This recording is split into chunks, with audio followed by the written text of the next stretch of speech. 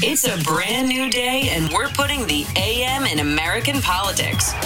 We've seen the darkness of division and despair and are now jumping into the light of a bright path forward. Progress is here, and we're sharing its story with you, for you, all with the help of Signal Boost. Now, here are your hosts, Zerlina Maxwell and Jess McIntosh. Welcome to Signal Boost. This is Jess McIntosh. I'm here with Zerlina Maxwell, and we are joined right now by one of our favorite guests to explain the economy to us. She is the co-anchor of CNN's Early Start. It's Christine Romans. Christine, thanks so much for being here. Good morning. I'm great for a Tuesday. Yeah, I know. We were just doing the Tuesday. Do you have any Tuesday speech. tips? Like, how do you get through Tuesdays? Tuesday is just one of those. It's so funny when I start the week, I always try to really struggle on Monday to take a run or bike ride or and I'm like, by Tuesday, if I can get a run in on Tuesday afternoon, I can get through the week. That's my philosophy. Oh, I like that. Okay, you got to tackle Tuesday. Yeah, I let Monday slide because Monday is Monday, and then I'm just like, okay, to get on track, I got to get on track on Tuesday. Okay, That's actually good. Okay. No, it's good. It gives you something to focus on. You don't just have to get through Tuesday. You have to get over it. Right. Just get over it. Yeah. All right. Put your head down and just do the things. We're not here for Tuesday dealing with therapy, though. We are here for the economy. So. I was so confused by all of the jobs headlines. I can't tell whether we're up or down. What's happening? Oh, I'm so glad that you bring that up because it has been some of the smartest people I know and have worked with for the last 2 decades. All of us are scratching our heads at what the Friday's jobs report showed. And Thank I think you. Because I needed to hear that. Look, everything is happening and everything is true. I mean, right? Some people aren't going back to work because they're afraid of the virus. Some people are desperately looking for a job and want to get back to work, and there's not hiring where they're trained. There were 266,000 jobs created in the month of April. Normally, that would be a fine month, but we thought it was going to be a lot more. We thought the reopenings were going to mean this surge of hiring, and we just didn't get it. So a lot of the economists got it dead wrong. A lot of the journalists like me were trying to figure out what's really happening in the job market. But to step back, a year ago last month, 20 million jobs evaporated. 20 million. That has never happened. So, of course, the recovery is going to be super weird and uneven. There's literally no blueprint for what we're going through as a country. So it's hard to gauge what is normal and what should be happening right now because nothing is normal. Nothing is normal. Yeah, That actually was really helpful because I think that, we never really lived through this before. And there's a lot of things that we're learning about the way the pandemic is affecting the economy that we may not have realized. One of the things that I was reading about, because it was Mother's Day, there was a big piece in the LA Times about the she session. It's very hard to say, but it makes a lot of sense. Yeah, can we stop making puns with she? It's so hard. It was she hard. Is hard to say. It's very difficult. I mean, I didn't vote on it, but I feel like it is an accurate descriptor. But this idea that the job may be out there, but I can't go to it because I have a child who is too young to take care of themselves. I birthed a human. I have to take care of the human, and there's no child care. Schooling is still at home. And so now I have to be a teacher. And so I just feel like there's so many different angles to why the economy is taking time to recover. Can you unpack a little bit of that? Because I feel like the people that I heard over the weekend that were like, people are just living it up off the $300. Yeah, I was like, free money, the you, free lunch. sir, They want to live on the free lunch. I don't think that you have been on unemployment before. I'm just gonna guess, maybe. So the whole free lunch thing. I just heard the governor of Arkansas, Asa Hutchinson, just told my colleague John Berman on CNN that there's free money. It's hard to compete with free money when you're a company and it's trying to get people back. And I think that, look, on paper in normal times, yeah, that might be true for a percentage of the workforce. But I truly believe the American public, we love to work. We love our jobs. We define ourselves by our jobs. We talk about our jobs. We are a country that is very work-focused, and we have the most dynamic labor market on the planet, right? We really do. And I think that $300 extra a week is the first time that some of these workers have actually had a livable wage. It took a global pandemic, a collapse in the economy, and Congress trying to prevent a depression for millions of workers to actually be paid a fair wage. And now they have to be weaned off that wage and go back into the labor market where they're going to get less. At the same time, the kids aren't in school.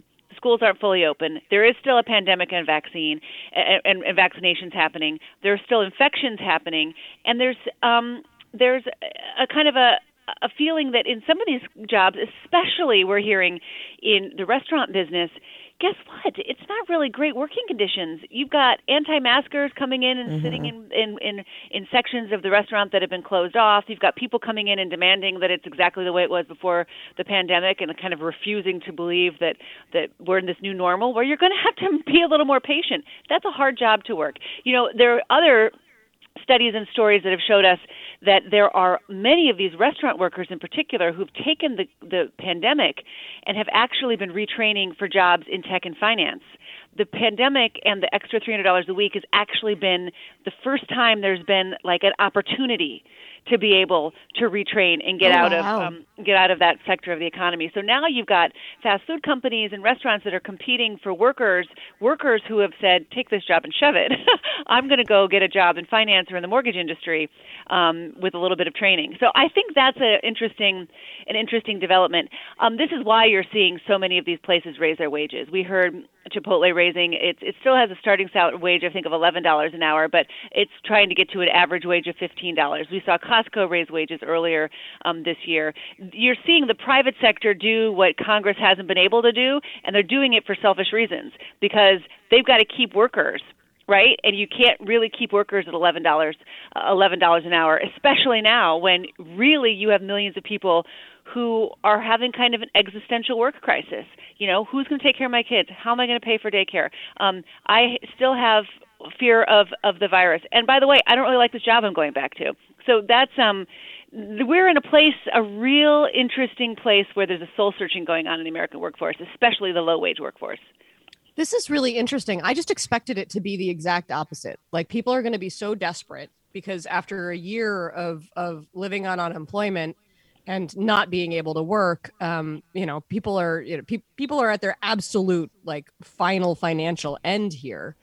I figured that it would be easier for companies to exploit their workers because it's easier to exploit a desperate person.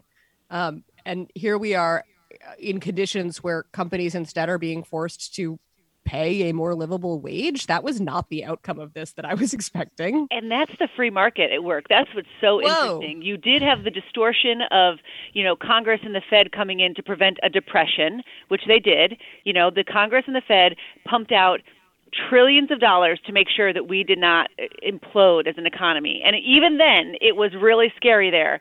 But now we're coming out of it, and we are recovering. The economy is recovering. You're going to have the best economic growth this year since 1984, since Ronald Reagan was president, right? And people do have money in their pockets. The savings rate was like 21% or something. So people took that $1,400 stimulus check, and some people spent it, but a lot of people saved it or saved part of it. And that gives you a little bit of a cushion. Again, that gives you a little bit of a cushion to get on the other side of the virus. The virus is not vanquished. It just isn't. And so that is, to me, the bigger issue than the unemployment benefits. And I'm sure in hindsight, we will have some great economic modeling that will tell us exactly what that $300 extra a week, how it may have held back some part of the labor force from trying to get a job. But I honestly think closed schools and fear of the virus have got to be a bigger factor than that. Now, look, those unemployment benefits are going to expire later this fall. They go through September. I think 5 or 6 states now have come out and said that they are ending them earlier than that. They're not going to participate in that government program. And those are states like Montana and Arkansas and others where they say they have a really low unemployment rate already, and they've got jobs, and small business owners are really worried that they can't get people back into the labor market. So some of those states are going to axe those extra benefits already. But for some people, you've seen this retraining into the finance sector, banking, frontline banking and mortgage lending. And the mortgage market has been unbelievable. The refinance market in real estate, that has been an unbelievable part of the economy. And we have a shortage in truck drivers. And this is where there's a real opportunity for people, I think, who are trying to retrain out of 2 or 3 part-time jobs where you don't have very much scheduling flexibility. The truckers, especially gas truckers, believe it or not, there's a shortage, and those are good-paying jobs, right? Mm-hmm. That are with some clarity and with some real, like pride of ownership. So I think I think that we're going to see a once-in-a-generation kind of movement in the labor market as people try to find their spot in a growing economy. Well, this is very exciting. And it is exciting. Well, they have a trucking channel on Sirius XM, so that's exciting for all the folks who are going to enter that industry. You should know that there is another channel if you're listening. Yeah, but you can stay here if you're truckers. You can stay here. You can stay here. Love the truckers that are. But I'm just telling you, you have your own special channel. That's very exciting. It's an exciting job. I mean, remember at the beginning of the pandemic, the truckers that would call in we had a trucker call in to tell us that toilet paper was now being like hijacked in the same way that you used to, if you were trucking cigarettes, you had to be very wary of people stealing your truck. And then in April, it was toilet paper, and they hadn't made the necessary safety precautions to secure the toilet paper trucks in the same way that they used to secure the cigarette trucks. But see, that's the kind of on the ground financial reporting that I love, because seriously, this is what I mean. People love their jobs, and we define ourselves by what we do, right? And I think that some of that anecdotal reporting can be so helpful in covering a crisis. It's so like true. This. So Okay. one of the questions I asked you maybe 2 times ago when you were on is this idea that if you can't pay people enough to live, then maybe you need to, restructure your business model.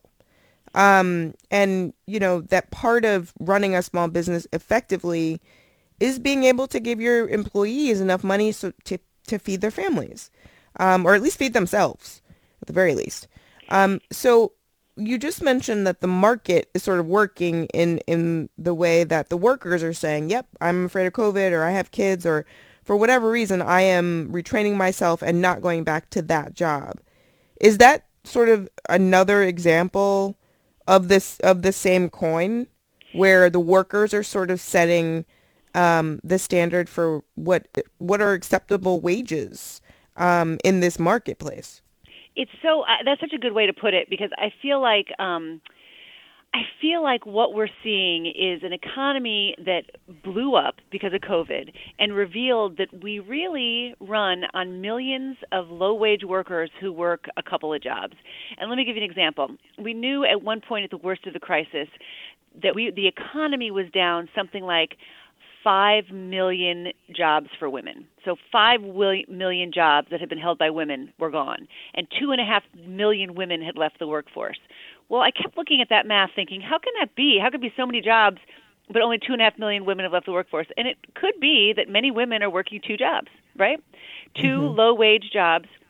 And we have this army of women and women who are working these jobs that can't go back, or honestly can't go back. If you have an elderly person in your family, who's the most likely person who has now been out of work on unemployment benefits, who's going to be taking care of the elderly person and the kids who are home from school? That just, for whatever reason, and I don't want to argue about why, but women are the ones who end up disproportionately bearing that brunt. So going back to work is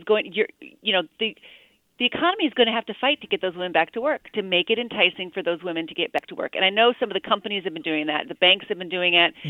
CEOs of big companies and quote unquote office jobs have been really concerned about how to get women back into the work and to feel valued in the work they're doing, since the value of what they're doing right now out of work has been so important as well.